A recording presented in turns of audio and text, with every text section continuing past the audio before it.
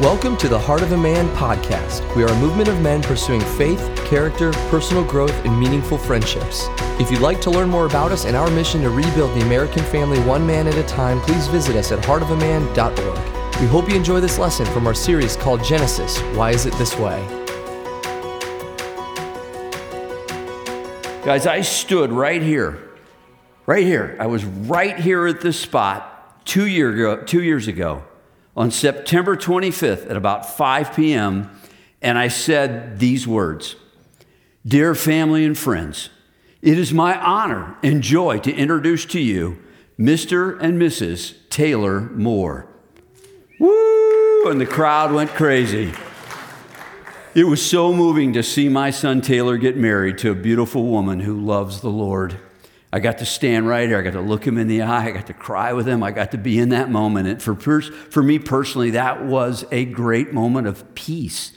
And honestly, it was a bit of a relief because something significant had been completed. At this point, at that moment, Kyle and Taylor both had been married. They were both married to really strong Christian women.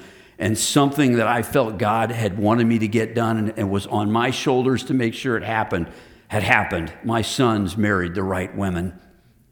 That was a big weight I honestly felt just got lifted off of me in that moment, and in the best of ways. Not something I didn't want, it's something I wanted, but it just felt like God said, "You're done. Good job." And I kind of thought maybe tonight Abraham was having some of those similar feelings when he saw Isaac marry Rebekah. You know, the longest story in the book of Genesis is this chapter 24. My fundamental premise tonight is that marriage deeply matters to God. God created marriage as a platform to bring salvation to mankind. That was its purpose. You know, it's funny as you start looking at this text, there were so many directions to go, weren't there, guys? There's just so much content.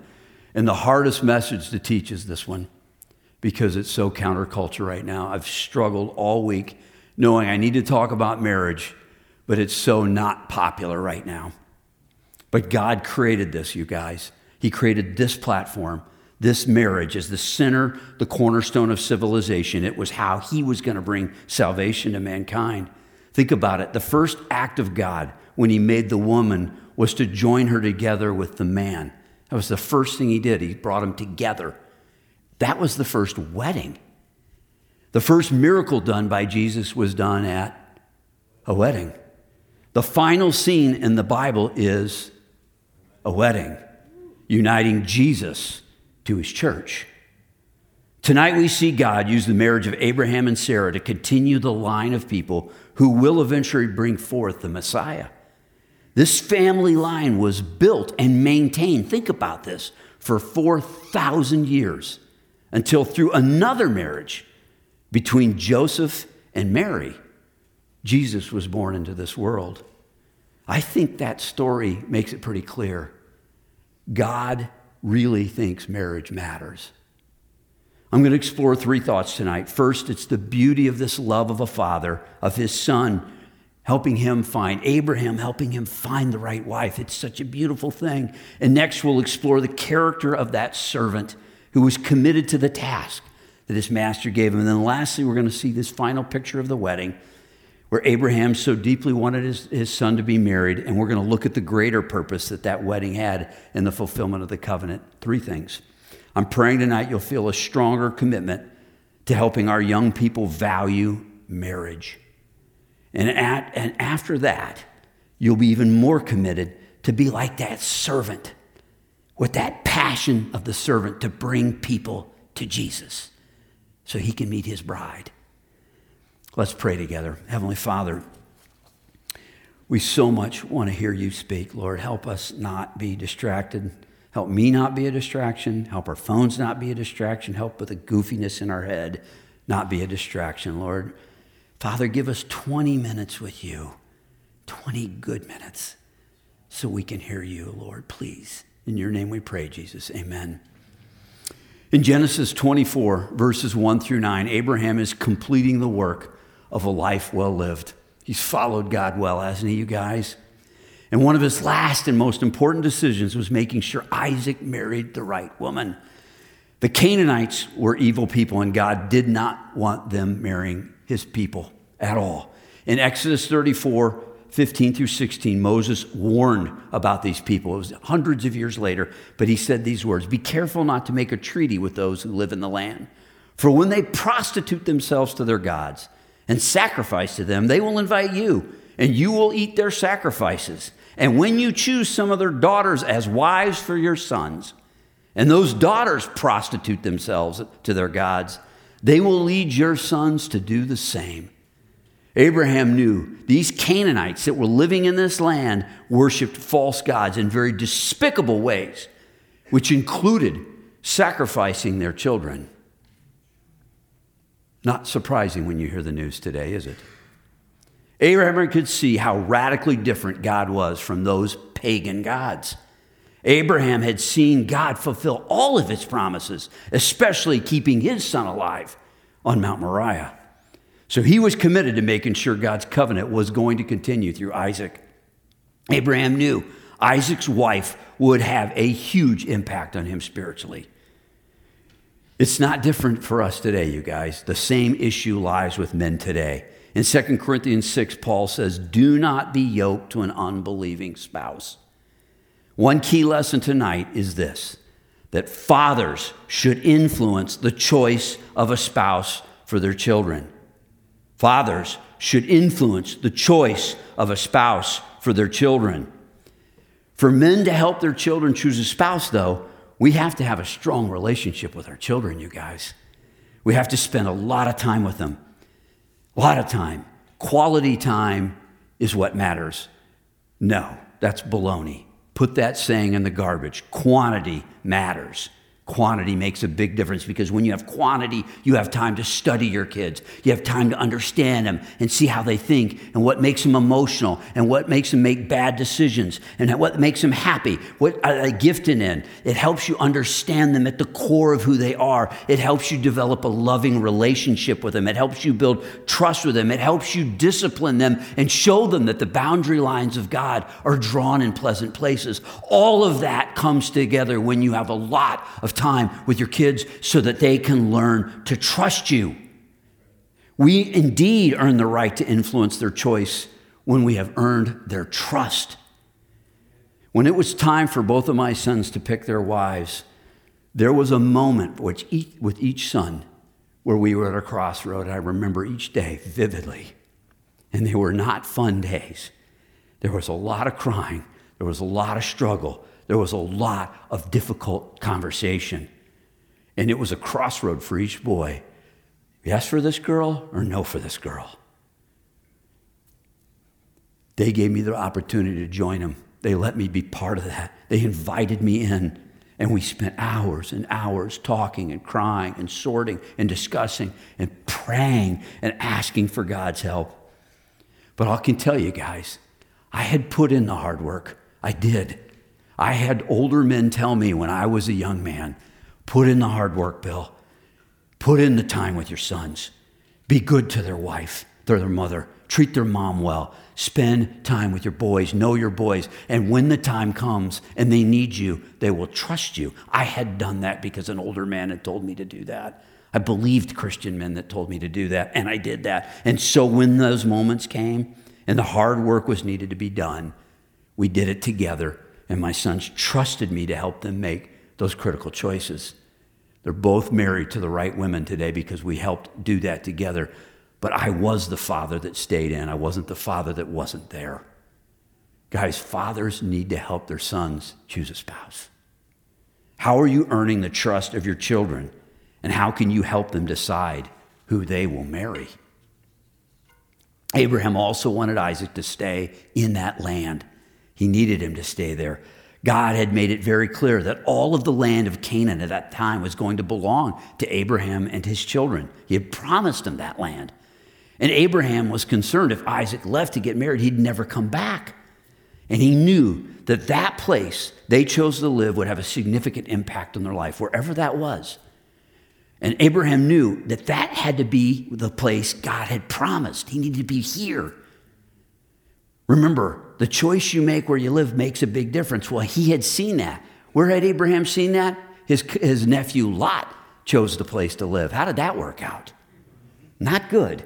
So he's thinking about Lot, and he's like, you got to live here. You got to be here with our family, with us, around us, where it's healthy and good.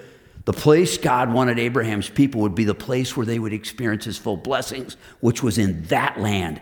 And how do we know that? Because in the very first verse of 24, it says, God had blessed Abraham in every way. In that place, because Abraham left his home and obeyed God and went to that place, and God blessed him there. So Abraham knew this is the place where God is going to bless us. He knew that. Men, where we live, it has a huge impact on our life, and you know that. Where you live has a huge impact. It impacts your choice of friends, where you worship, your hobbies, your home, your work, your income. All of that is affected by where you live. It can lead you to God, or it can lead you away from God. It does, and you know it does. So let me help you think about it in a little different way, with a smaller scale thought. When your bedroom drives you to pornography, are you in the right place or the wrong place? You're in the wrong place. When your winter travel has you playing games for 3 months with no thoughts of serving the Lord, are you in the right place or the wrong place? When your work has you ignoring your family because you have to put in long hours, are you in the right place or the wrong place?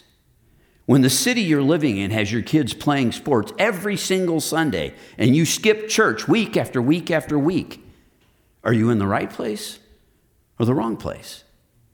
When your friends who you love to hang out with always get drunk at dinner, are you in the right place or the wrong place? Where you live has a serious impact on how you behave, and it deeply impacts your relationship with Jesus Christ. How are the places you like to live impacting your ability to stay committed to serving Jesus as your master?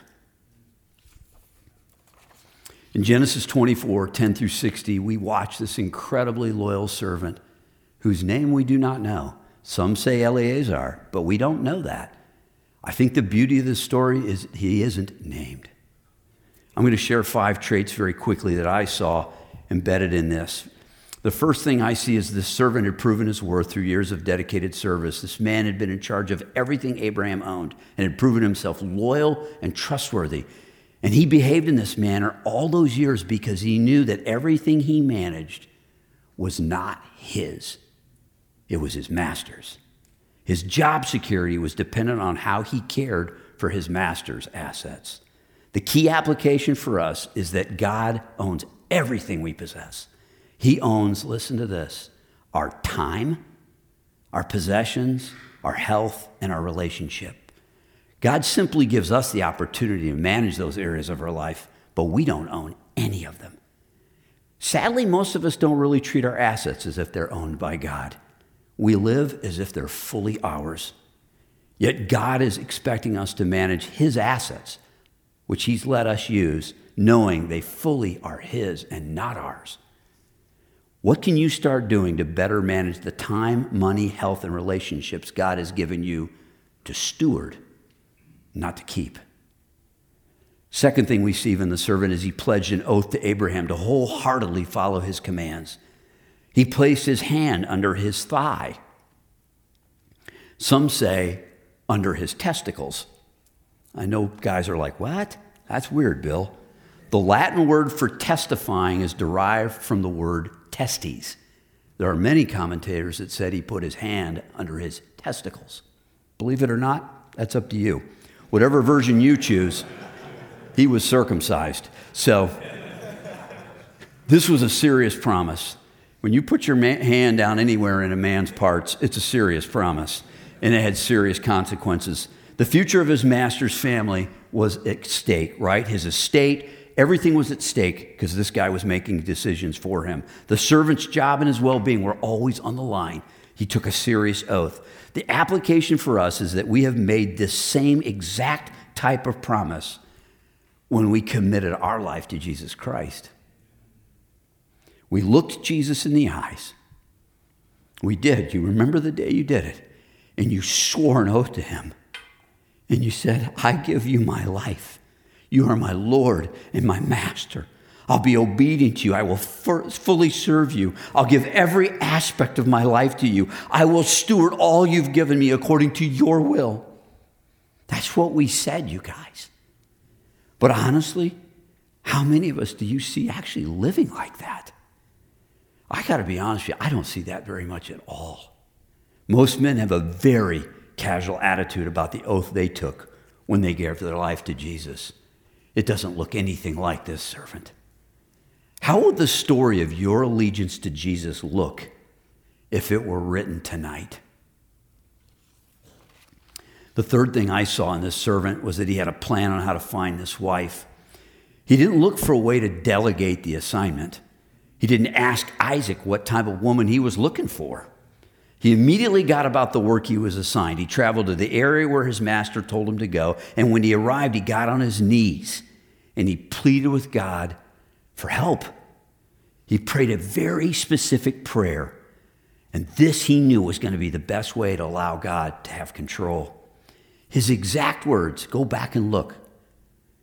Let her be the one you have chosen. Oh my gosh, did that take your breath away? Let her be the one you have chosen. God, you have chosen. The servant knew the key to finding a wife for Isaac was to let God choose. The application for us is that prayer is a critical part of choosing a spouse. Men, we all should be praying for the spouse of someone we love who we know that wants to be married. We should be praying for this. This is serious business. This is not casual. Every guy in the group I was in tonight, I went around the circle, was picking a wife an important decision. Very important. How important? Very important. How critical? Very critical. Not a guy in the room disagrees with that. Nobody disagrees. But how casual are we in making the decision? And how casual are we standing by watching people, not even praying for their spouse? I can't tell you how many times, guys, Susie and I prayed for the wife of our boys. Dr. Dobson said when I was a brand new dad, I remember him saying two things one morning. He said, Bill, release your boys back to God. They're not yours. So if they die, you can handle the trauma. And never stop praying for their wife. Every single night we prayed over our boys, my wife and I, every night, and we released them back to God. And we would always pray for their wife from the time they were little bitty. Never did we miss. And so when we stood here and we gave our sons to those women, I'm like, I've been praying for that girl for 30 years. I knew it was going to be God's choice. I knew it would. How often have you been praying for the spouse of your child or for that of a very close friend? The fourth thing I saw in this servant was he knew how to identify the right woman for Isaac. He knew Isaac and his family. He knew what type of woman would fit in that family. He knew how to measure the pedigree of her family and the quality of her character. He knew she had to be humble, and that girl had to be strong. Man, 120, 150 pounds of water in an hour, that chick was strong. He knew she would need to be beautiful too. These were good-looking people. The application for us is that men looking for a wife need to look equally at her physical beauty, the nature of her family, and her character. Her beauty, the nature of her family, and her character. Those three matter. This is what we saw in this story. Young men tend to struggle to see those areas with objectivity. And this is why so many marriages fail. Young people often make poor decisions about their spouse. And this is why older people should be helping younger people sort out this decision. Men with a good relationship with their parents should let their parents help. So guys, if you're not married, let your parents help. And if you don't have good parents, which I know a lot of you guys don't, find an older couple that you trust to help you sort it out. And I'm happy to be one of those. I've done a lot of that in this class, and I love doing it. Young men, who will you ask for help with this decision? And for you guys that are married already, We need to be spending time with unmarried men, building a trusting relationship with them, so when they need help with that hard decision, you will be there for them. You will be, but you can't just walk in and think you got all the answers. They're not going to listen to you. All your stupid stories. No. You got to have time with them. Who are the unmarried guys that are part of your life? Not just a phone call once in a while, but are part of your life, right? So you guys all seen Scotty. He comes up here and talk. Scotty's been a part of our family for 20 plus years. And he's only been married for 8, Scotty? He's giving you the benefit of the doubt, all right? So of those 12 years prior to that, Scotty was single and an intimate part of our family, always around us, always in our family. And why did we do that? Because we believed in this story, that God had called us to make sure there was a single guy in our family and that we're there for him when he needed somebody to help be that dad in his life. And he's got a great dad, but his dad was a long way off. And so Scotty and I got to be close in that way because I got to help him with those hard decisions when he needed somebody to be there. Who's the single guy in your life that you're making sure is around and you're doing life with him so when he needs those tough decisions, you're there for him? Who is that guy? And fifth and final thing, the servant gave all the praise to his master and to God throughout this interaction with Rebekah and her family. This is a beautiful picture. When Rebekah identified the name of her family, remember this scene? As soon as she just said who her family was, he's like, oh, that's the family. And he falls on the ground and starts thanking God. I mean, this is powerful. When the servant told his story to her family, he fully identified the name and character of his master. He described them. He said, here's what they look like. He described them in detail. Here's what they make. Here's what they do. Here's where they live. He wanted them to know these are great people. Abraham's become a great man, and his son is inheriting all of this stuff. He wanted them to know that this is a good family, and it's a lovely place where they live. He's describing this in great detail. Can you picture this, right? This is a beautiful thing. He also identified the way in which he prayed. The guy tells the whole story of how he prayed and what happened and how God answered the prayer. This elaborate description, it goes on and on and on. And why? Because he wanted it to be so clear that God blessed Abraham and that they were all sitting under the grace and the glory and the beauty of God. That's who these people were. So one of the key ideas is that the good servant always points people to their master, never themselves. Men, when Jesus has control of every aspect of our life, we never will doubt who gets the credit for our life, will we? He provides richly, and he also allows us to suffer. So we'll talk about his blessings in the good times, and we will talk about his faithfulness when life is hard. When you're around a man who lives as a servant of Jesus, a true servant like this guy was, his stories always make this clear description of the love and power of his master. He's always describing Jesus, and he describes the kingdom and what the kingdom's about in great detail because he knows what the kingdom's going to be about. Heaven's going to look like this. It's going to be like that. You got to see it. You want to be a part of it. Jesus is like this. This is how he is. This is what it's like living with him. You got to know this guy. That's what a servant of Jesus says. He's excited about Jesus. He's excited about heaven. It's on his mind. He wants you to know. He wants you to know what it's like. He wants you to know there's tough times and there's good times. It's an amazing ride and it's a crappy ride. But it's all with him and it's always there. He's describing that's what this servant's doing. In fact, what's so cool about this, you never know the name of the servant. And that's what we're supposed to be like. You shouldn't know your name when the people walk away after you've talked to them. Who was that guy? I don't know, but he talked a lot about Jesus, and those stories were amazing. I don't really remember him. You remember? I don't know who he was. You know, I struggle with this because so often what I do when I get around people that I don't know real well is I like to tell my stories. And I'm really good at making them sound real Christian-y so they don't sound like I'm bragging, but I'm bragging. You know, you guys know what I'm talking about. You work in all these humble ways of saying who you are without being arrogant when you are.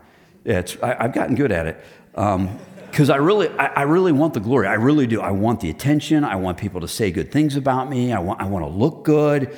Yeah, I just like the praise. But you know, it's crazy. Glorifying myself is not the behavior of a dedicated, loyal servant. Jesus said in Matthew 20, instead, whoever wants to become great among you must be your servant. And whoever wants to be first must be your slave. Just as the Son of Man did not come to be served, but to serve and to give his life as a ransom for many. Men who truly serve Jesus want people to know him instead of them. What do your stories most oftenly glorify? Better yet, who do your stories most oftenly glorify?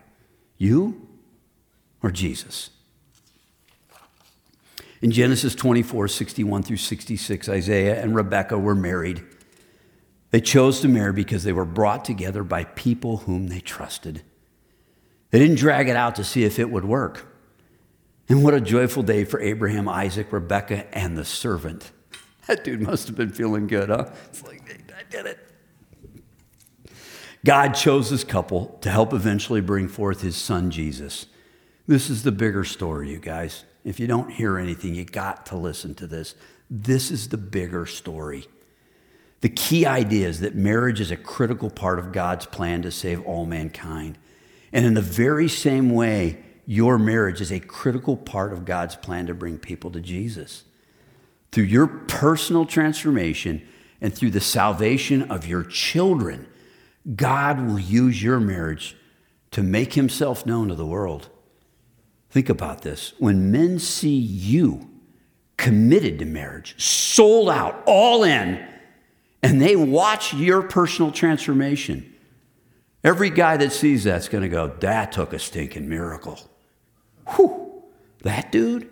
And when they see your pagan children deeply committed to Jesus in this grossly perverted culture, they're going to say the same thing. That takes a miracle. God designed marriage for this purpose. It was his first and primary plan of salvation. But sadly, our culture has abandoned this platform. We celebrate every form of sexual behavior that denies God. Think about this, for an entire month, every single year. Every year, for an entire month, we support and celebrate a perverted version of marriage. And yet, during the entire year, do you ever hear one story or celebration of the marriage of a man and a woman in any way? Do you see it? Do you hear it? In any way. So it's not surprising our young people are abandoning marriage in record levels. I could tell you guys this. My family is committed to elevating the purpose and the power of marriage. We're all in. And you know why? Because there were good men when I was a young man. Dr. Dobson at Focus on the Family, guys at Promise Keepers, Anthony Evans, these guys speaking into me when I was a young man, telling me, marriage matters, Bill, get it right. Marriage matters, get it right. Marriage matters, get it right. I bought it. I drank the Kool-Aid. And now I'm standing here 35 years later saying, it changed my life. It transformed everything about my life. It changed my wife. It changed me. It changed my children. It changed my work. It changed everything. Because I got marriage right, because older men said, get it right. And I dared to listen. Marriage can and will do what God intended if we commit to the institution and put in the hard work that's required. We're praying that you will join us in celebrating biblical marriage in your family, in your work, and in your church. Guys, it's up to us to kindle the spark of marriage again. It's on us to say yes to marriage. This is what God intended. It is his first plan of salvation. Let's be excited. Let's celebrate, and let's carry the banner with pride. What would need to change for you to assign the same value to marriage that God assigns to it? God, before the beginning of time, wanted a bride for his son Jesus. He built a garden on earth to launch his plan. And then he created these two people and said, you two are going to build the church that marries my son. And at the onset of that marriage, a corrupted angel, the devil, whose pride had consumed him, and out of pure jealousy and hatred toward Jesus, tried to destroy that first marriage. And guess what that stinker has done? For thousands of years, he's been trying to destroy marriages, believing If the marriages were broken, the church would never survive. And at some level, he has been right. Millions and millions of families have been broken and have abandoned God. Yet, the devil never anticipated God's plan. God sent his son Jesus and said, before we do the wedding, go down there and clean up that mess. He came to earth and he said, now I'm going to get rid of the sin that this devil has embedded in your heart. And I'm going to draw people to me. I'm going to sanctify you. And I'm going to clean up the corruption that this devil has placed. And I'm going to get you ready for this wedding. That work is not done, but it will be soon because he's coming back soon. And when he comes back, that stinker's going to be dead and everyone that opposed him is going with him. And then the church, the bride of Jesus, will be joined together with the bridegroom. The Bible says in Revelation 19, and I heard, as it were, the voice of a great multitude, as the sound of many waters and the sound of a mighty thunder, saying, Hallelujah! For the Lord God omnipotent reigns. Let us be glad and rejoice and give him glory. For the marriage of the Lamb has come, and the wife has made herself ready. This is the final, most glorious, and most joyful wedding that will ever be celebrated. And guess where we will be? In it. We'll be up here. Woo! Yes. God designed, built, and established marriage so it will end this way, like this. This is his story. He wrote it, and this is what marriage will do. We're going to close with these thoughts. Abraham and his servant are role models, guys, for us to follow. Listen to these things that you can take away. We need to recognize who owns all we have so that we can accept our role as a servant to him. We need to be committed to marriage because our master is committed to it. We need to build up marriage so our children will have a passion and desire for Jesus Christ. And we need to live like that servant, sold out with a pursuit of those who are called to be at the wedding. That's what we're called to do. Let's pray. Heavenly Father, thank you for these precious men. Thank you for this beautiful, beautiful wedding story, Lord. What a glorious, glorious ending this will be. I can't wait to be standing next to you at the wedding, Lord. I can't wait to hear him say, Mr. and Mrs. Jesus, or whatever it is, Lord. It's going to be cool. Thank you, Jesus. Thank you for calling me. Thank you for choosing me. Thank you for building marriages in my son's lives with godly women.